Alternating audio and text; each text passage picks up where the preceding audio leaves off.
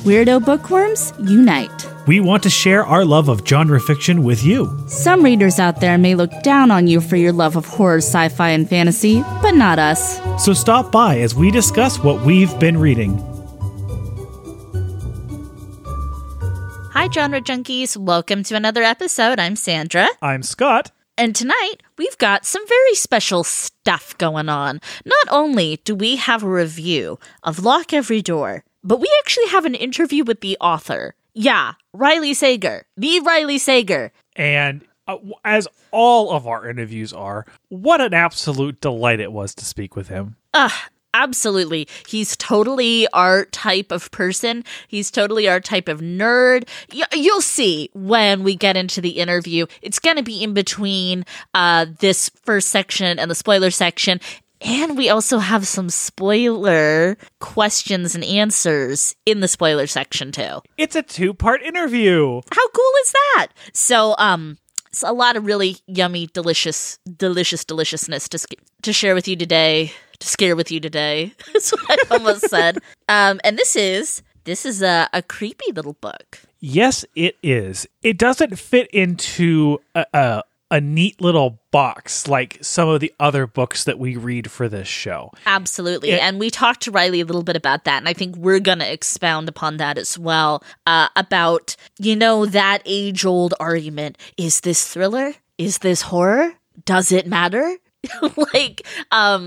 Because at one point in the interview, Riley talks about it and he mentions how it's like a really fine line between the two for him. And, we like to blur those lines because what people find scary is different for everybody. And what somebody would say, oh, well, this is a thriller, so it sounds like more highbrow, is often just horror. So we're not saying that's the case with this, but I think we both could see some people being like, oh, this is a thriller because they want to sound more literary, right? I agree. I think that I think this is a thriller as much as its inspiration, Rosemary's Baby, is a thriller. Right. It's a slow burn. It's mysterious. It reveals things to you slowly, and it's very suspenseful. But at the end of the day, isn't that just what horror is too? Right. I think that locking it into a box is not fair to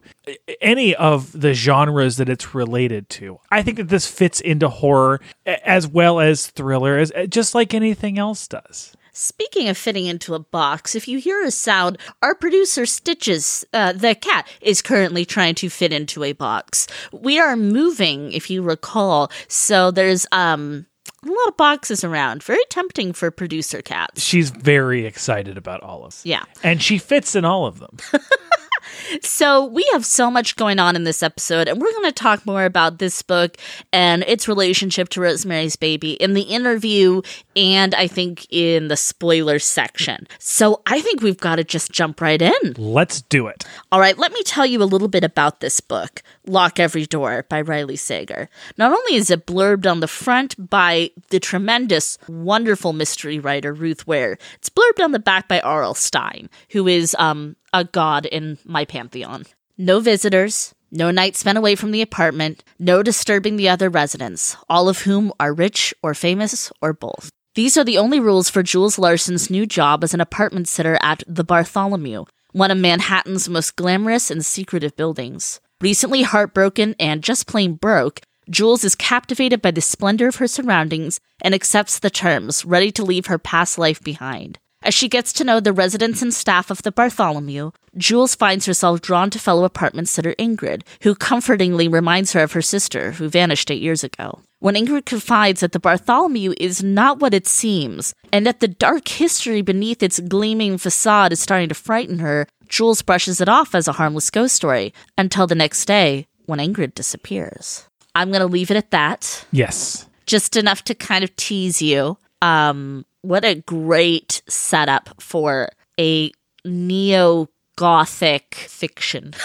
Gothic is a great way to put the setting of this book. Yes. It's clearly inspired, by that aesthetic. Yeah. And this book I just want to say, because I actually really like the way that is written, but this book is very hard to determine a point where, okay, now we're in spoiler territory. Sure. And because there's so much discovery in the book. Yeah. It reads so strongly like a mystery where things are being discovered, every chapter. Mm-hmm. And it's really fun to watch Jules, the main character, figure out what's going on, come up with her own theories, speak with other people who have their own theories. Mm-hmm. And is there actually anything wrong going on? Maybe. Maybe not. Is it all in her head? Wink, wink, nudge, nudge. What's happening at the Bartholomew?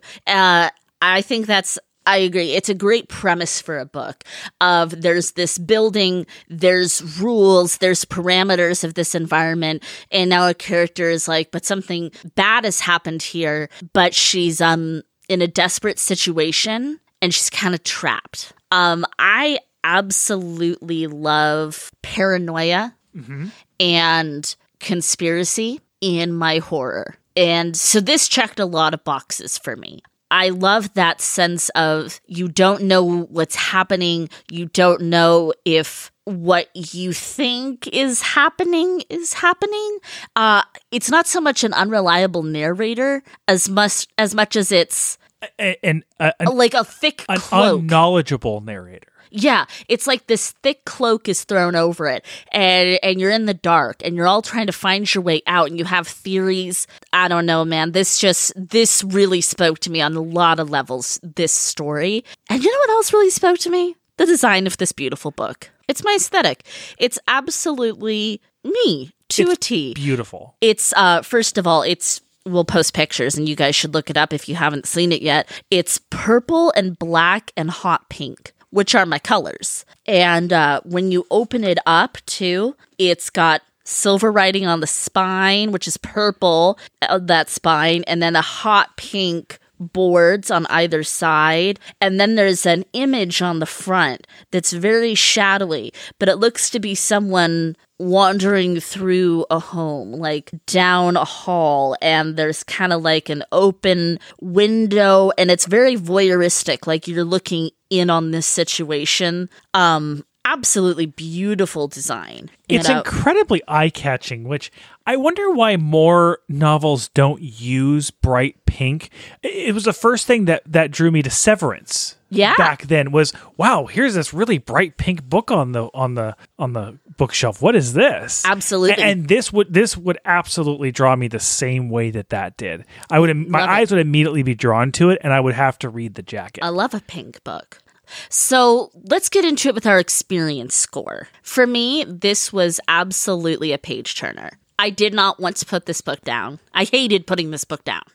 I'm exactly the same. Complete page turner, bordering on obsession. I did wake up in the middle of the night and read some of this book, which is one of my big tells when it's become obsession level. Yeah. I read this book in 2 days. Yeah, it's probably about right. This was really engrossing. Mm-hmm. And I was excited. Every chapter, something is happening, whether it be small and creepy or large and impactful. Right. There's something special at every turn of this book. I couldn't put it better myself. Totally agree. That fog, that cloak I talked about earlier is just perfect. There was like so much of the story that's like obfuscated, and you just want to know more and uncover it along with the character of Jules guiding us through. Let's talk about Jules a little bit. So we have a heroine in this book, and this book is written from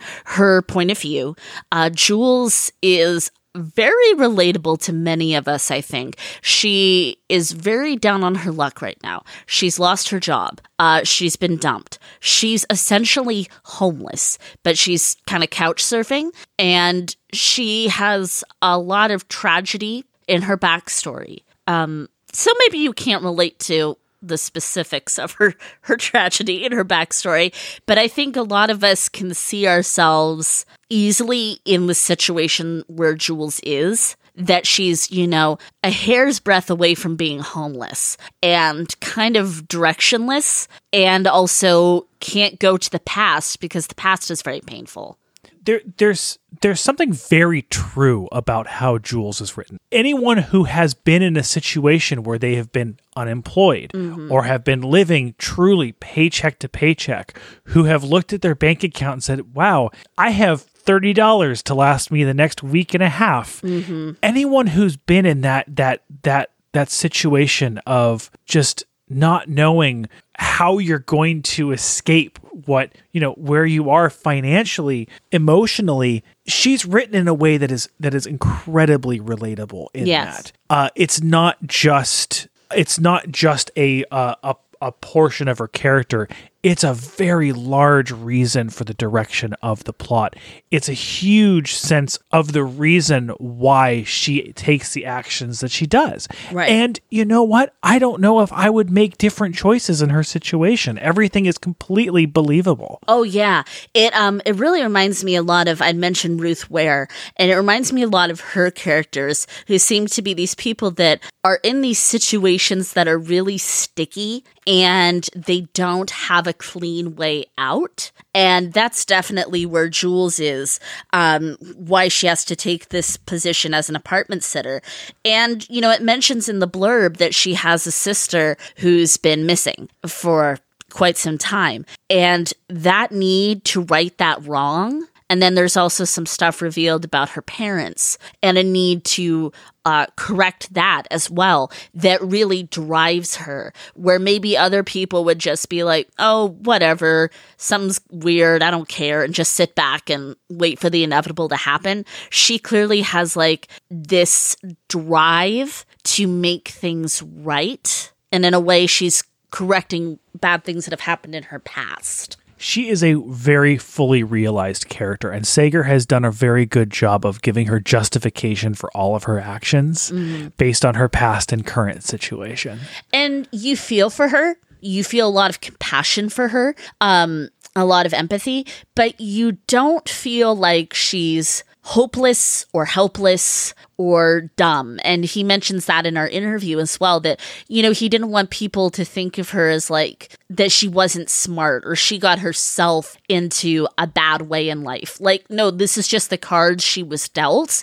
And we're coming in at this point in her life and trying to see how she can fix it, if she can fix it. I don't want to talk too much about a lot of the characters in this book because it's kind of spoilery, but one character I think is worth mentioning is the Bartholomew itself. Yes. The Bartholomew, the building on Central Park, is such a creepy and meaningful force. And it's beautiful. It is beautiful. And it's the source of envy. People are outside taking pictures of it or with it because it's such a big deal to be a part of it, a part of the culture of it, or, because everybody's rich or famous or both.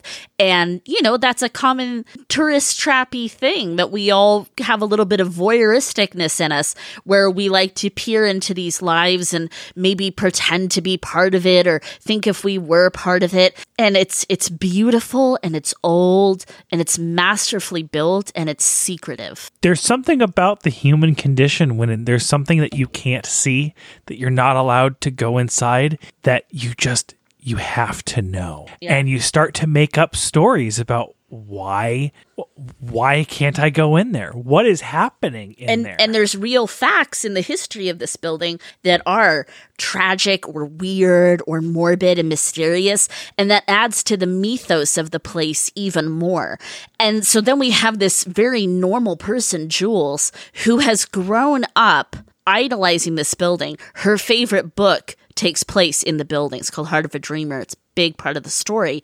And suddenly she's there and she's in it. And what does that mean for her to interact with this character that is this building? And I don't think you always have setting as such a defined character in a novel. No, the closest thing that I can think of is, spaceships in science fiction have a tendency of taking on sentience. Exactly. Yeah. It's not something you typically see in horror like this, where it's the setting is a character, but not sentient. Well, right. I think it is a key part of Gothic literature that the setting is a character, but it's almost like it's something we don't see a lot nowadays. That fair, yeah. Yeah. So what's going on? What's happening to Jules in this building? That's kind of what we're trying to uncover. And there's some shady stuff in this history of this building, as we've hinted at. Some scary stuff. Is it haunted? Is it not haunted? Let's talk a little bit about the appeal. Okay. I'd like to go first with appeal because I think that this book has mass appeal. Agreed. I think part of the reason why it's hard to categorize this thriller, mystery, horror is because it straddles the lines between genres so well. Mm-hmm. I think someone whose main source of reading are books like Girl with the Dragon Tattoo, Woman in the Window, Girl This, Woman That, those kind of mystery thrillers will absolutely love this book. Sure. The supernatural element of the book is not a turnoff to people in that kind of situation.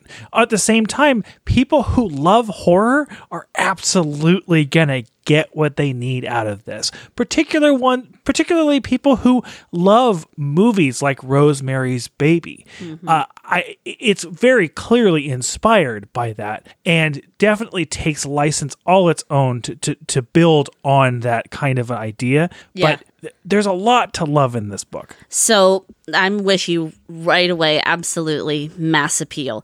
And I agree. People who like your straight up mysteries, your straight up thrillers are going to absolutely love this. But there's a wonderful love letter to horror fans within this story, especially as you said, and as we've mentioned, and we'll continue to mention, Rosemary's Baby, because he actually dedicated this book to Ira Levin, which made my heart soar when I saw it.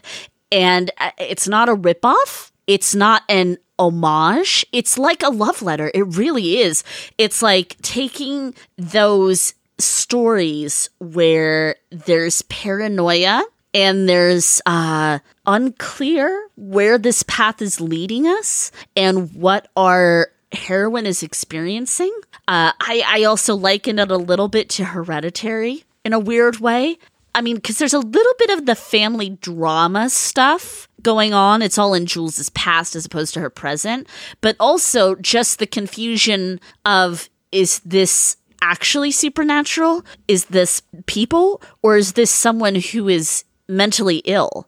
What I find the most important to express on this book in regards to Rosemary's Baby and other inspirations is that it doesn't borrow in story so much as it borrows from tone. Thematic, yes. And it's very difficult to match tone with Alfred Hitchcock, with Rosemary's Baby, with these sort of paranoia thriller stories. It's not common anymore to actually have that kind of tone matched because it wasn't that common then. It's very difficult to accomplish. Yes. And the fact that this is able to accomplish it by borrowing, but is brilliant, is masterful. I couldn't agree more. So here's what we're going to do. We're going to go right into the interview, which is spoiler-free, and then we're going to jump into the spoiler section where we're going to talk, and we have a few more questions and answers from Riley that are spoilery. So I hope you've all enjoyed the episode thus far. If you haven't yet, please go out and grab this book. You do not want to miss the rest of this conversation. You will not regret it. Enjoying the show? Please like and subscribe on iTunes. You can find us on Twitter and Instagram at Genre Junkies. And don't forget to visit the website, genrejunkies.com.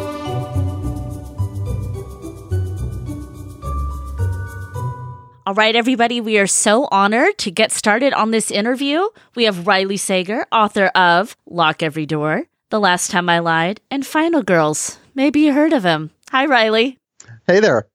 Thank you again for joining us. How are you doing today? I'm doing well. How about you guys? Doing great. Doing excellent. Very excited to talk to you. Yes, we did read the book, of course. And you liked it? We did. Yep. We sure did. We don't always. Phew, so relieved. And we hated it, so now we're going to yeah. And the interview was done. Right. Bye. So the first question I have to ask you is, how did the Bartholomew come to you? Is it based on a real place? It is. And I mean, I think savvy readers who know about Manhattan real estate will know that it's kind of the Dakota. It's exactly where the Dakota would be located in real life. And so that was my jumping off point for this mysterious building, the Bartholomew. You know, I made it its own thing, you know, like I didn't want to replicate the Dakota's exterior. I wanted it to be its own separate building. And so that was the fun part, is getting to build this creepy old Gothic building from scratch and do whatever I wanted. It was like, gargoyles? Yeah, they're going to be everywhere. Yeah, I especially appreciate the gargoyles. I'm with you on that. I wanted to hang out with George. Yeah. Yeah, George is a good character to write. And I do think of George the gargoyle outside her window as a character. Mm-hmm. Absolutely. Yeah, I'm Team George all the way. So part of the suspense in Lock Every Door is the mystery of what's happening at St. Bart's. Did you already know the truth when you started writing? Or what part of the process does that reveal itself to you?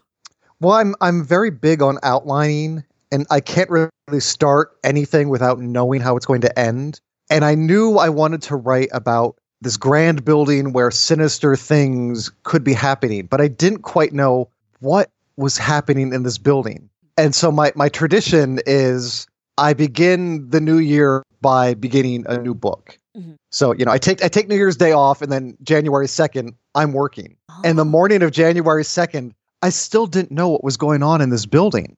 Oh no. and I was like, well, this could be a problem. So like I woke up, had my coffee, took a shower, and in the shower, what was actually going on in that building suddenly popped into my head. And I went, oh my gosh, this is what's going on there. And this could be brilliant, or it could be so insane that I'll never write again.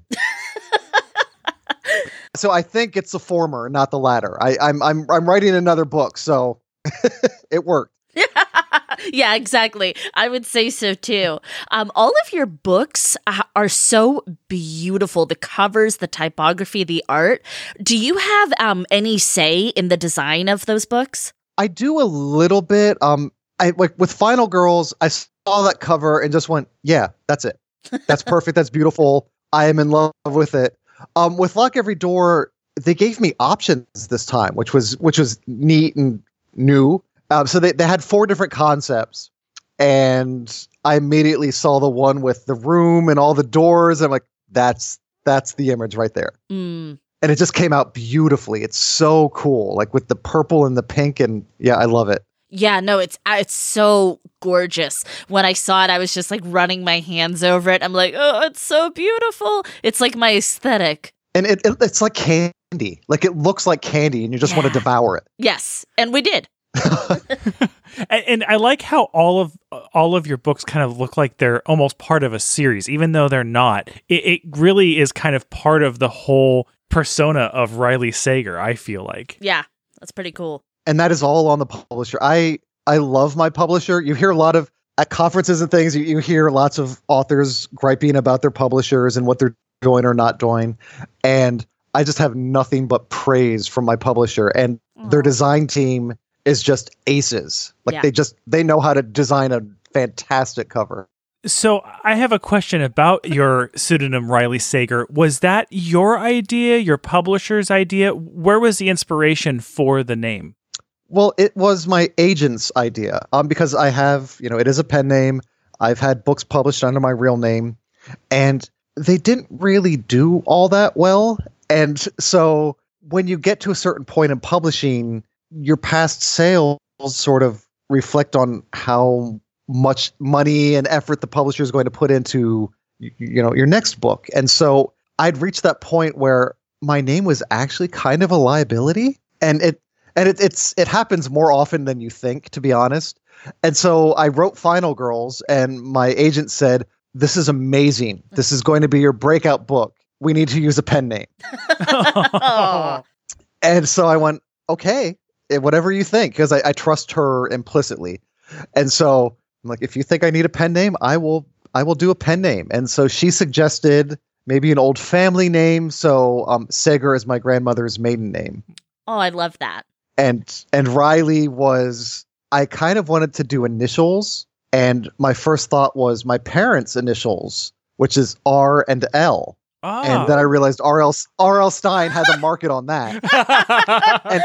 and so, but Riley was a really great alternative. So that's how the name was born. Oh, that's wonderful. I love that story. I love the stories behind pseudomonyms because they always have so much meaning. And then the irony is that R.L. Stein blurbed Lock Every Door, which was just crazy. I'm like, full circle. Full circle. I love it. So Heart of a Dreamer is a lifeline for Jules. Is there a book or author that is or was a lifeline for you in the way it is for Jules? Catcher in the Rye, I think. I read that before. We had to read it in class in 11th grade, but I'd read it like 2 or 3 years before that. Mm-hmm. And it just spoke to me like it speaks to a lot of teenagers at that time, where they just are confused by everything and they're aimless and they don't know who they are. And it's this discovery process. And so reading Catcher in the Rye at that age kind of told me it's okay to not quite know what you want to do or where you're going. You'll get there. Ooh, that's a wonderful answer. We both love Catcher in the Rye. I think that's relatable for us too. For Jules, it's coming up with that book. It was originally to serve the plot. Mm-hmm. I wanted, because this book, Heart of a Dreamer, takes place in the Bartholomew. And so for Jules to suddenly get the opportunity to live there in the location of her favorite childhood book is just another reason for her to move into this place. But also in the book, her sister read it to her. Mm. And, Jules' backstory is a very tragic one. And her sister has been missing for 10 years. And that was another way to get into Jules' psychology. I like it. So okay. It's just, how can I make Jules relatable? How can I get her in this building? How can I keep her in this building? And so once you sort of latch onto these certain ideas, it's fun to just sort of like go with them. All right. What are some of your favorite horror movies, books, TV shows? We're huge horror nerds, especially me. And I love to ask this question. I know it's hard to pick favorites, but we all love to hear it. Well, first, Rosemary's Baby. Yes. That was absolutely the inspiration for Lock Every Door. All right. So much so that I had to dedicate the book to Ira Levin. Oh, what a great way to start that book too. I saw that and I almost cried. I was so happy. and that one's for the fans. Like, I think, if someone opening that book and they see that dedication, they either might be like, "What?" Or they might be like, "Yeah, I hope not," but there are people out there. Yeah. But I think a lot of the smart people will be like, "Ooh, I'm in for a treat now," because they see that name there. And so, and I actually, there is a line from, I think it's both in the book and the movie, that I lifted directly and put it in Lock Every Door, sort of as my, just in case you don't understand that this is my homage to Rosemary's Baby, here's an exact line of dialogue from it. So that's fantastic. Okay. What else? What are some of your other favorites? I love Scream. Yes. Scream is what kind of hooked me on horror movies. I saw it in college, which dates me. And I can't believe that movie's like 23 years old now. It's like, gosh, where does the time go? Yes. But I wasn't a horror fan per se, but for some reason, I just really wanted to see Scream. And I saw it opening weekend and it blew me away. I'd never seen something that scary, yet that funny, yet that intelligent. And it welcomed the viewer. It wasn't talking down to the viewer. It was saying, if you're in this audience right now, you're smart enough to know these references and what we're going for. And so just enjoy the ride. Mm-hmm. So I saw it in theaters 3 times, and I did the same with Scream 2. Scream 3, not so much. But yeah, so those are big influences. Halloween. All the Alfred Hitchcock movies. Yes. And I'm so excited. I live in Princeton, and the downtown movie theater does a series every summer where they show classic films on weeknights. And so this year, one of them is Rear Window, and so I finally get to see Rear Window on the big screen, and I'm just so excited. Oh my gosh, that's incredible. That is really, really exciting. Probably my favorite movie, other than Mary Poppins, which doesn't apply to this conversation. It absolutely It does, yeah. Is Jaws. Yes. And Peter Benchley was living in Princeton when he wrote Jaws. So there's my little Benchley connection. Nice. Yes. And that downtown theater shows Jaws every summer. And so I got to see that on the big screen last summer, and it was great. Isn't that incredible to get to see some of your favorite movies up on the big screen? It just makes you just geek out. It's a great feeling. And we appreciate the Mary Poppins because we're also huge Disney fans. So I can tell you're a Disney fan. I am the biggest Disney nerd. Yay! When Final Girls hit the bestseller list, as a present to myself, I bought Walt Disney's autograph. And it was the most expensive present I've ever given myself or anyone. And it's now like my most prized possession. So that was my pat on the back for job well done. Job well done indeed. I'm incredibly jealous. That makes me want to do something very successful.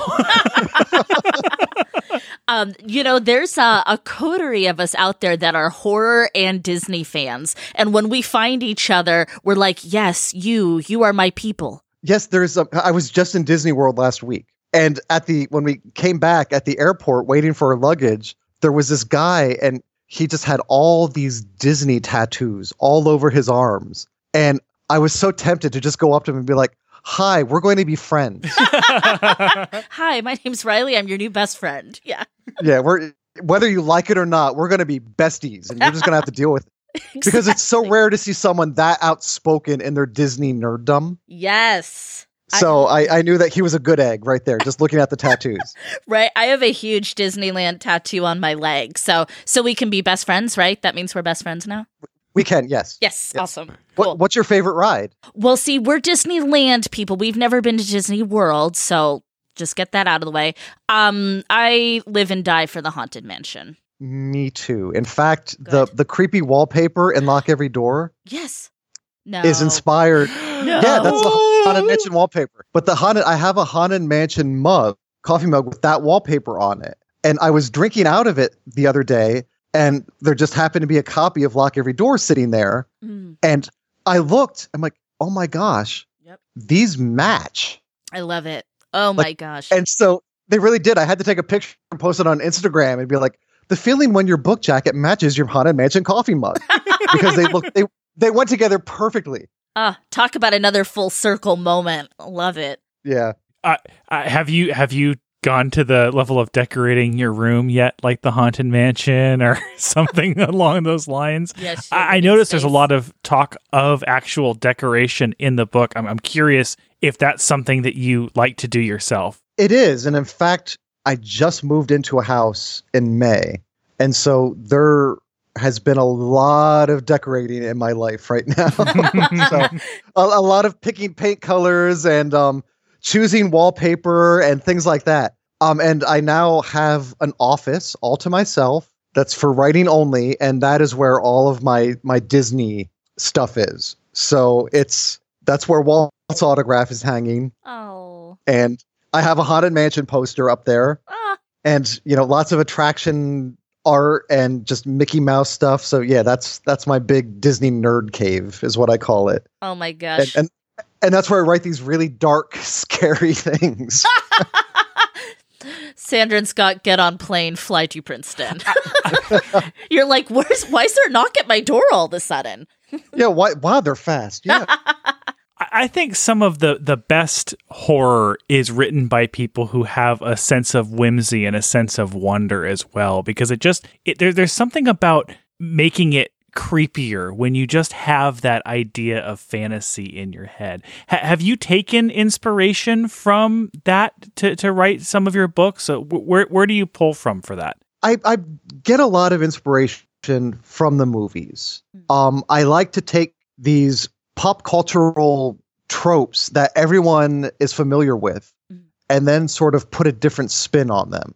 So with Final Girls, it truly came from, it was Halloween, and I was watching Halloween, and I just thought, what happens to Laurie Strode after this? Now, that's been answered multiple times, but just the question of what happens to a final girl after the events of the movie.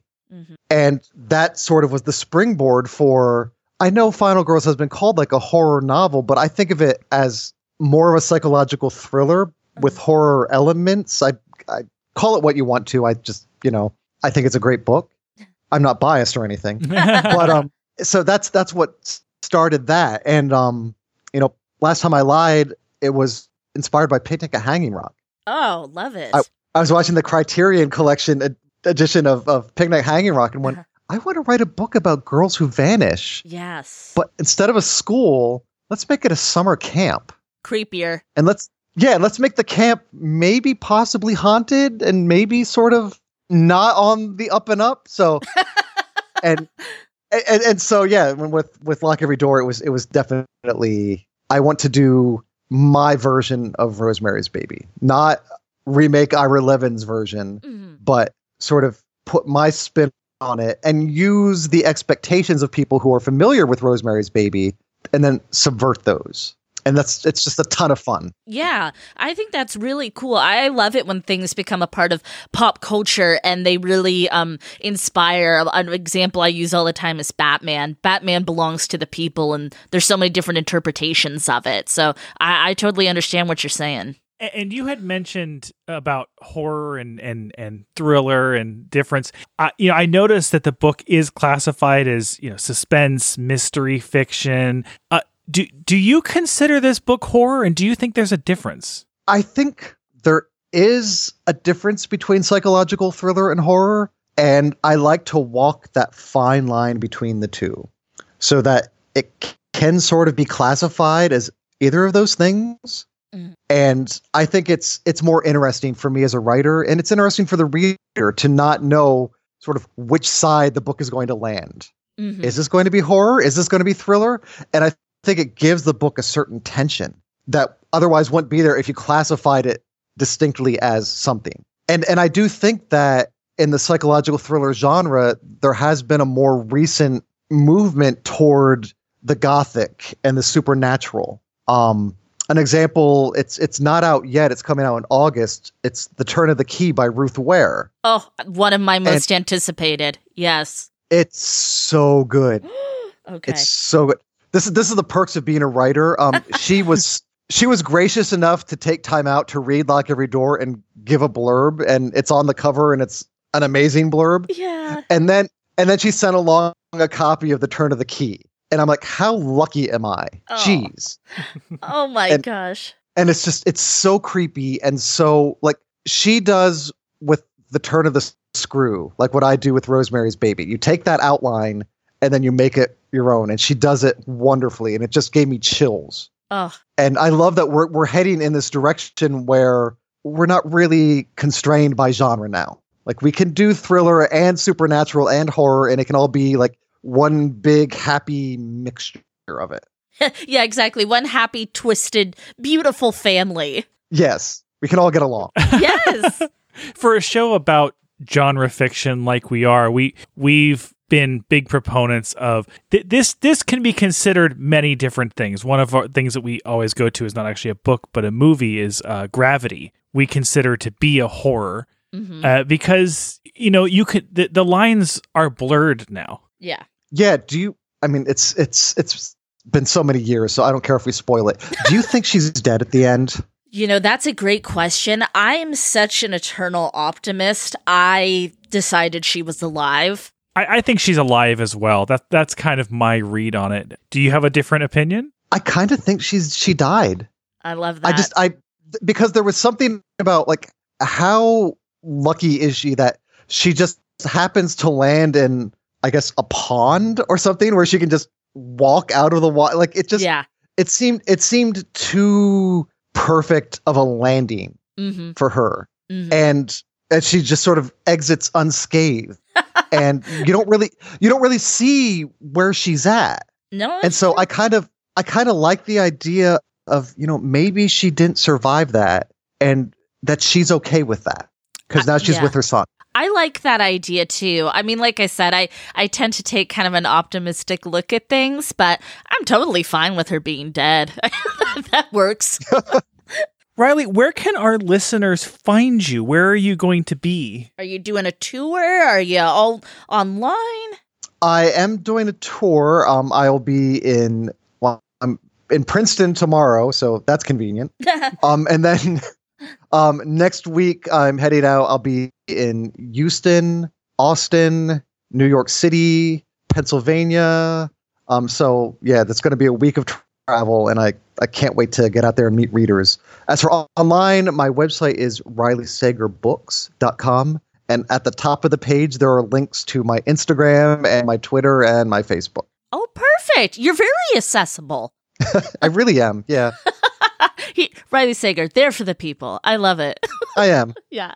Oh, that's so exciting.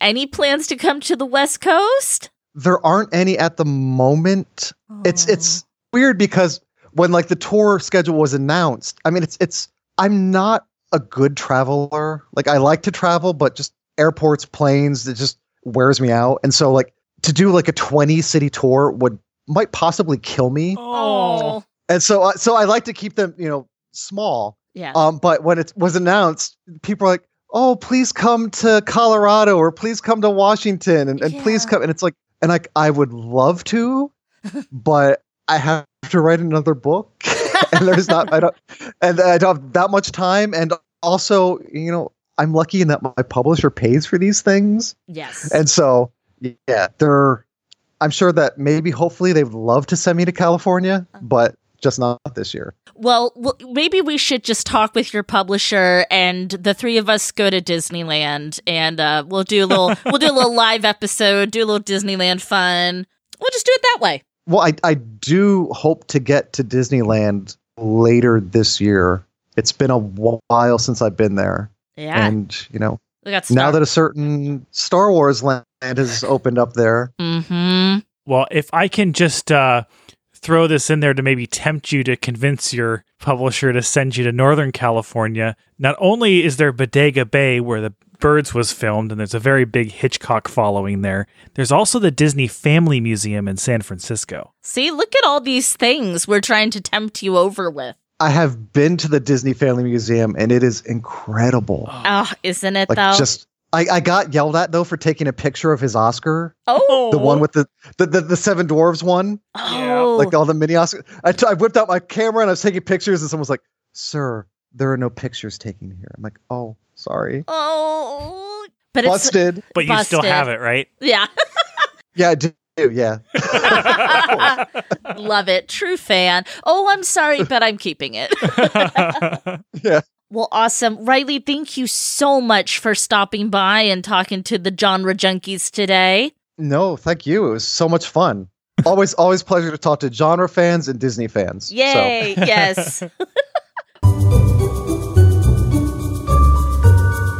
Okay, here it is, the spoilers section. Oh, and there's so much to discuss in the spoiler section. I want to start if you don't mind.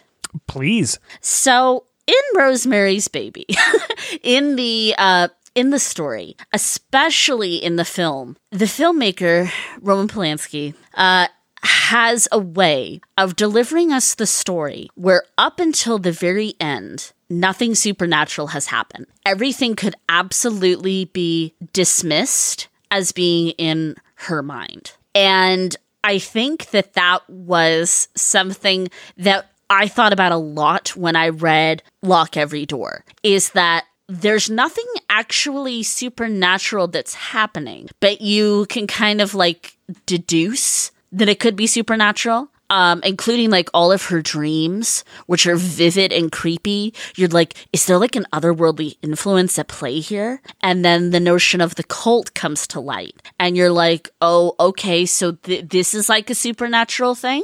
And then you'd be wrong again. And it's not until the very end that we see everything is disgustingly and sadly so human in its motivations. Brilliant. I was so pleased with that. And that's where it really turns itself the book turns itself on its head, is that it follows a Rosemary's Baby recipe, if you will, except at the end of the day, there is nothing supernatural at all. No, nothing It at is all just human greed. And it's not in her head. Nope. And I really like that part of it. I thought it was a very inventive way to expand on the story. And what I appreciate so much about Sager's work in this book is it's important when a twist comes around that it be at least somewhat hinted at. Yeah. You know, I've come around a lot, and I think that guessing the outcome is overall a good thing. Sure. Because it means that the author has set it up correctly. You know, by the time that it was revealed that, you know, Nick was involved in it, I had guessed it. Sure. In fact, I had even said to Sandra, who was a little bit further than I was in the book at that time, I said, I think I know what's happening here. Right. And literally minutes later, I was right. Nick was involved, but I thought that Nick was a serial killer. Well, and that's a really good theory. And then I was also really back and forth on, is Nick involved or is Nick a red herring? I had a little bit of that too, where I was like, is he actually a part of this? Or are we just being led to think he is? And I liked that I really had to question that and go back and forth. But, and I mean, I have to say, I kind of knew that he was involved once they slept together. It is a bit of a trope that, you know, in that sort of situation. And I was okay writing that trope, especially because so many other things were subverted in it. Mm-hmm. It was another way of setting up the experienced reader of, okay, Nick's a bad guy, right? Yeah, he's a bad guy, but you have no idea how bad. What kind of bad? Exactly. Awesome. Well, thank you again. Really, truly, thank you. That was obviously, the end of the episode. I'm stopping the recording, but we'll say goodbye. Oh, okay. Yeah. Well, do you? I can say stuff for the spoiler space if you want me to.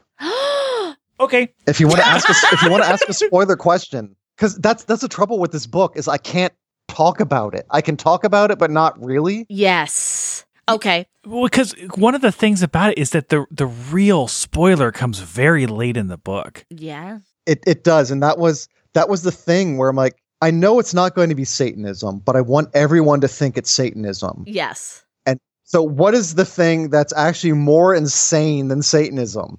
Oh, an organ transplant black market, obviously. Yes. and so like, and that was, I really truly sweated that. I'm like, is this too bonkers? Are people like just going to read that, get to that part and just be like, nope, done, slam the book and never pick it up again? And I really had to spoil it for people. Like, I mean, to my editor and my agent and, you know, a close friend of mine, we were having coffee. I'm like, I'm just going to tell you the ending of my book. And I'm sorry that I'm spoiling it for you before you even read it. And all of them were like, oh my God, that's amazing.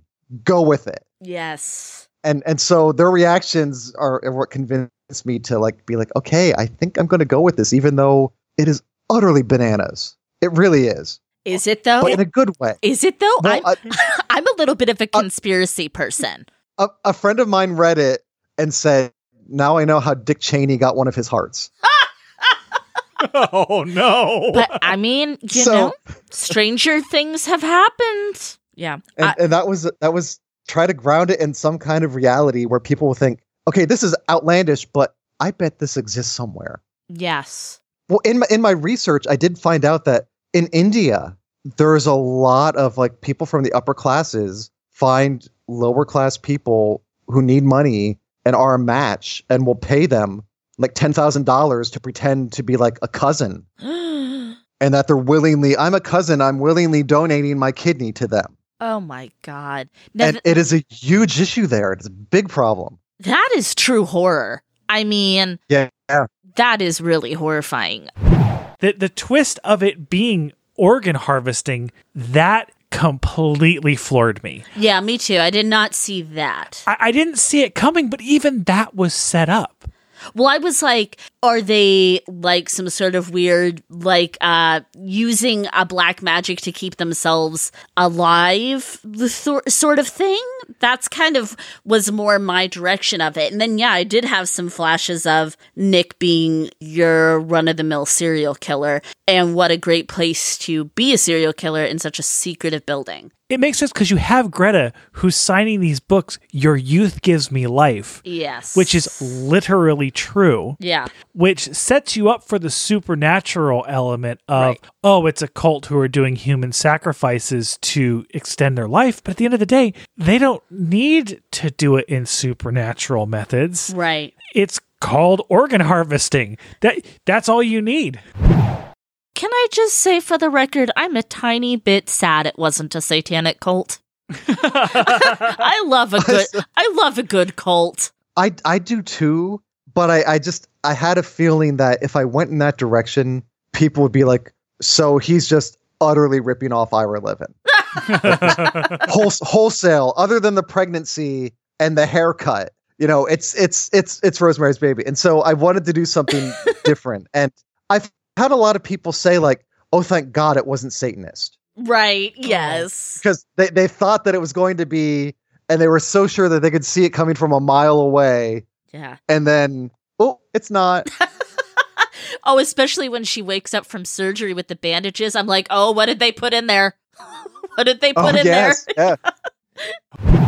In the interview with Riley, we talk about the socioeconomical themes of this, and he didn't want to be preachy or heavy-handed with it, and I appreciate that. But there are people in this country and in this world who do look down on people who have less money than them, and they see themselves as better, and they see themselves as more important. And I thought that was all incredibly moving and engaging, and really just fired me up as a proud working class blue collar person.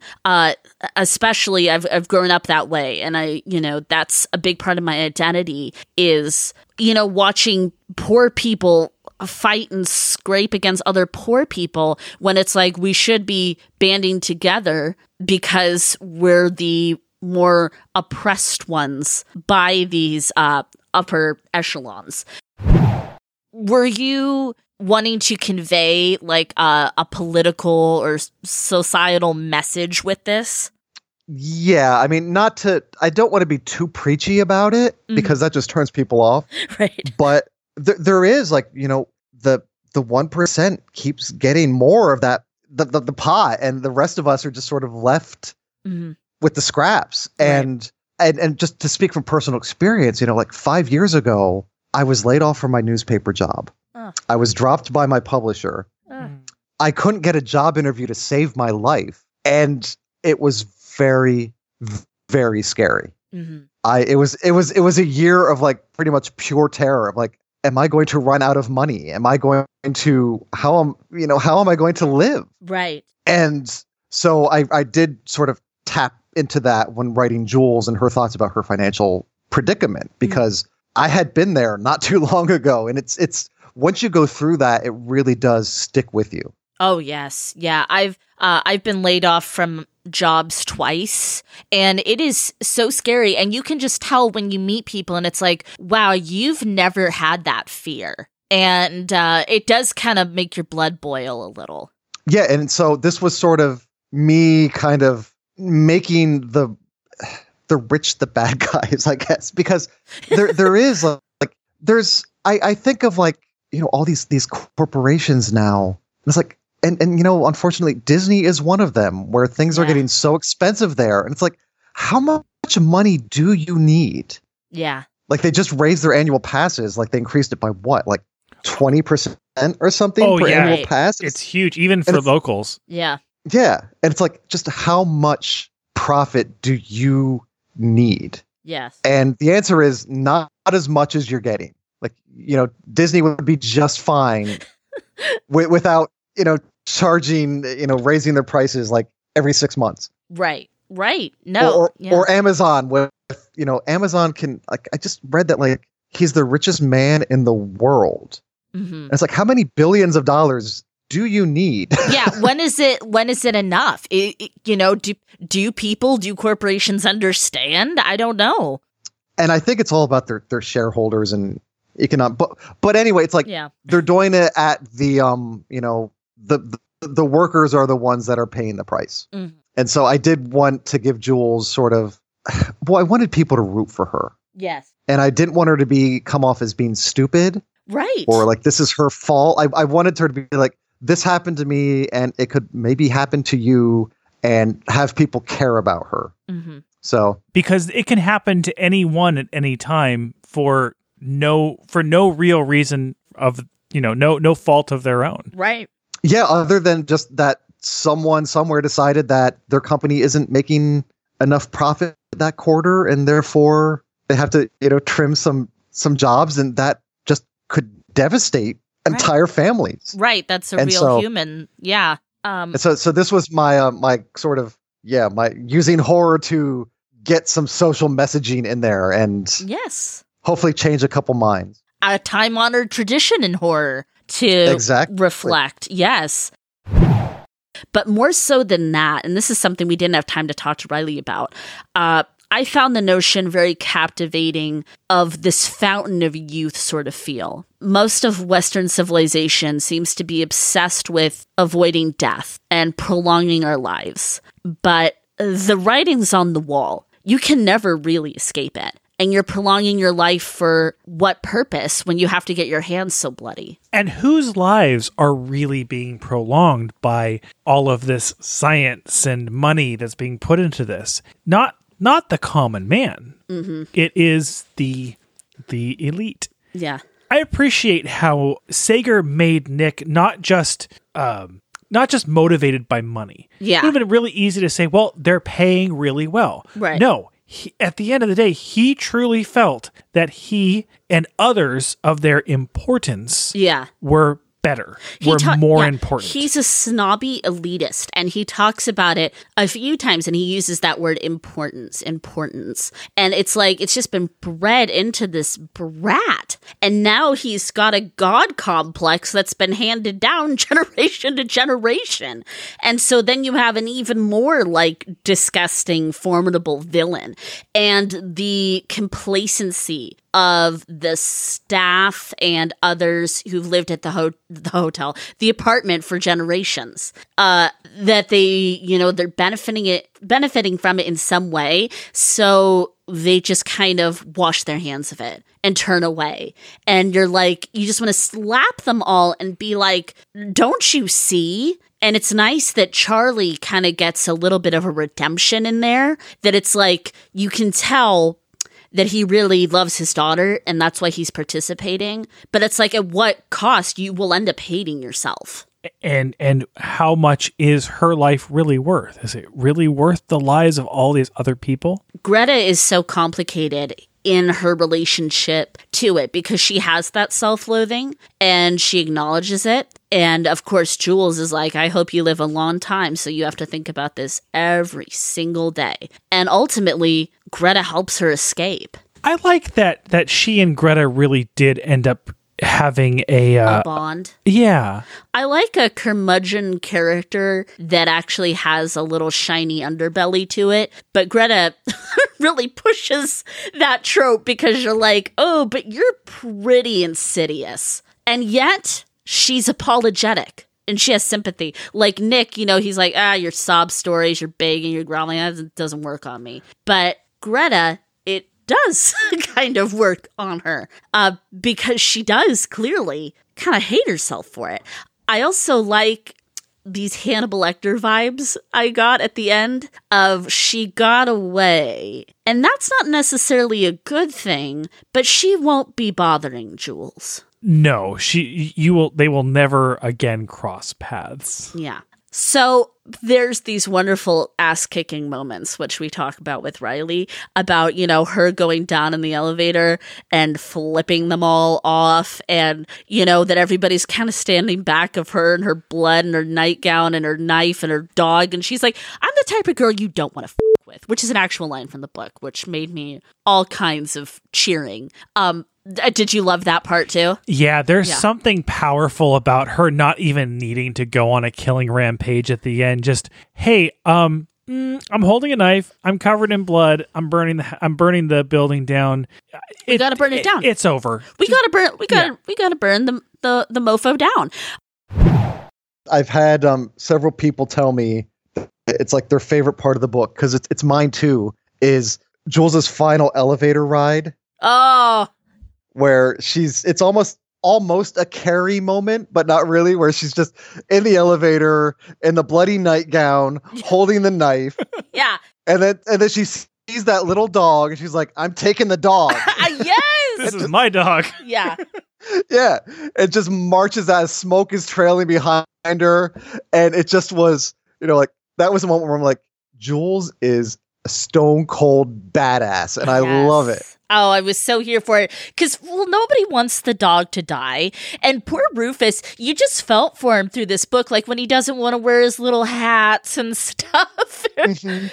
He needed a home. He needed a good mom. And I tried to think of ways to punish all the people in that building. Yes. And for that soap opera for Marianne Duncan, I'm like, what's the harshest punishment she could receive?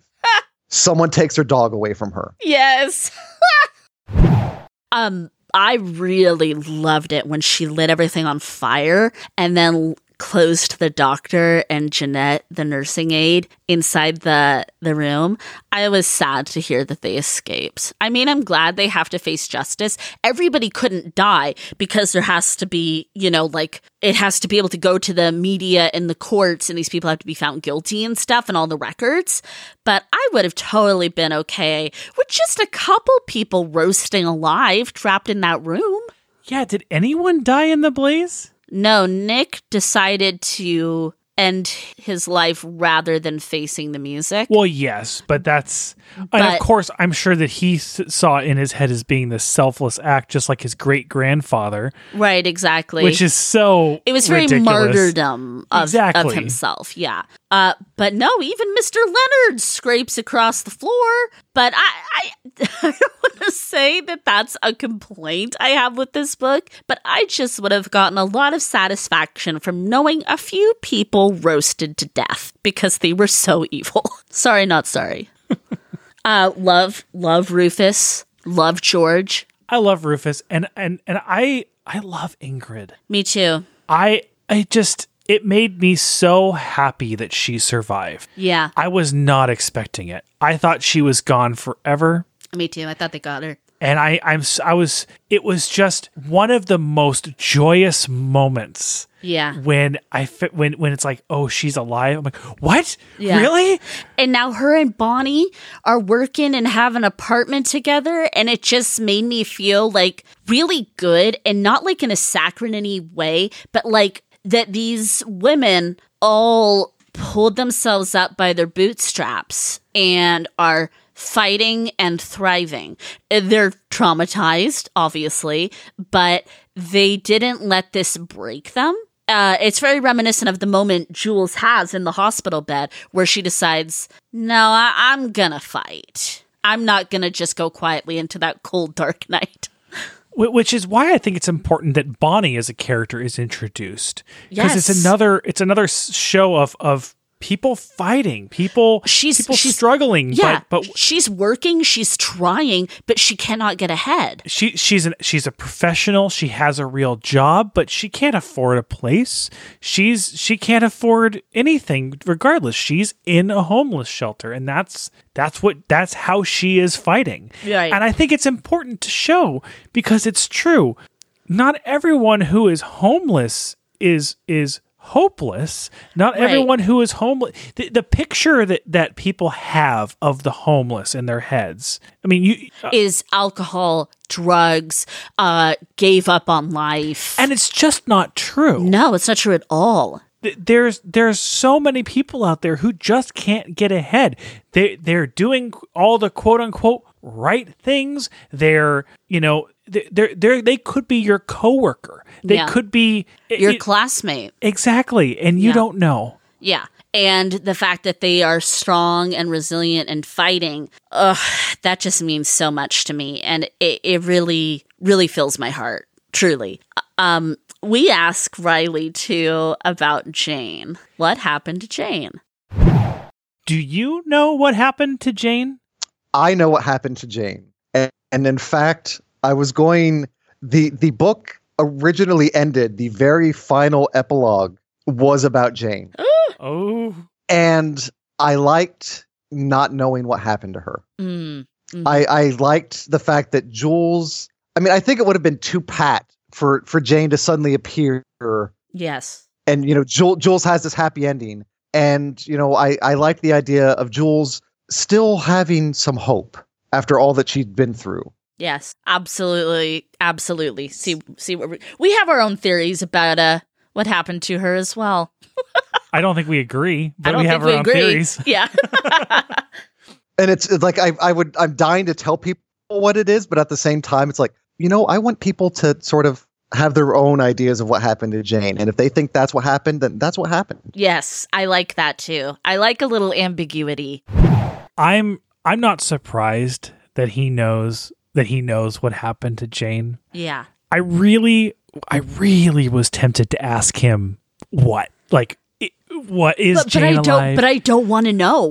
Exactly. Yeah. I don't know if I do either. I like it in my head what happened to Jane. I think Jane is dead. I think Jane is alive. Now, you see, for me, as somebody who's super close to her sister and has a tremendous bond, and, obviously I don't have Jules's life, but went through some hard times in life to be where they are now. I can't see her abandoning her little sister. And so that's why I think that she is gone, because I don't think she would ever, if she had a chance, not go back to Jules. And I think I have a different take on Jane as a character myself. Uh-huh. And it's just based on little things in the book. I don't think that Jane and Jules were as close as Jules fantasizes.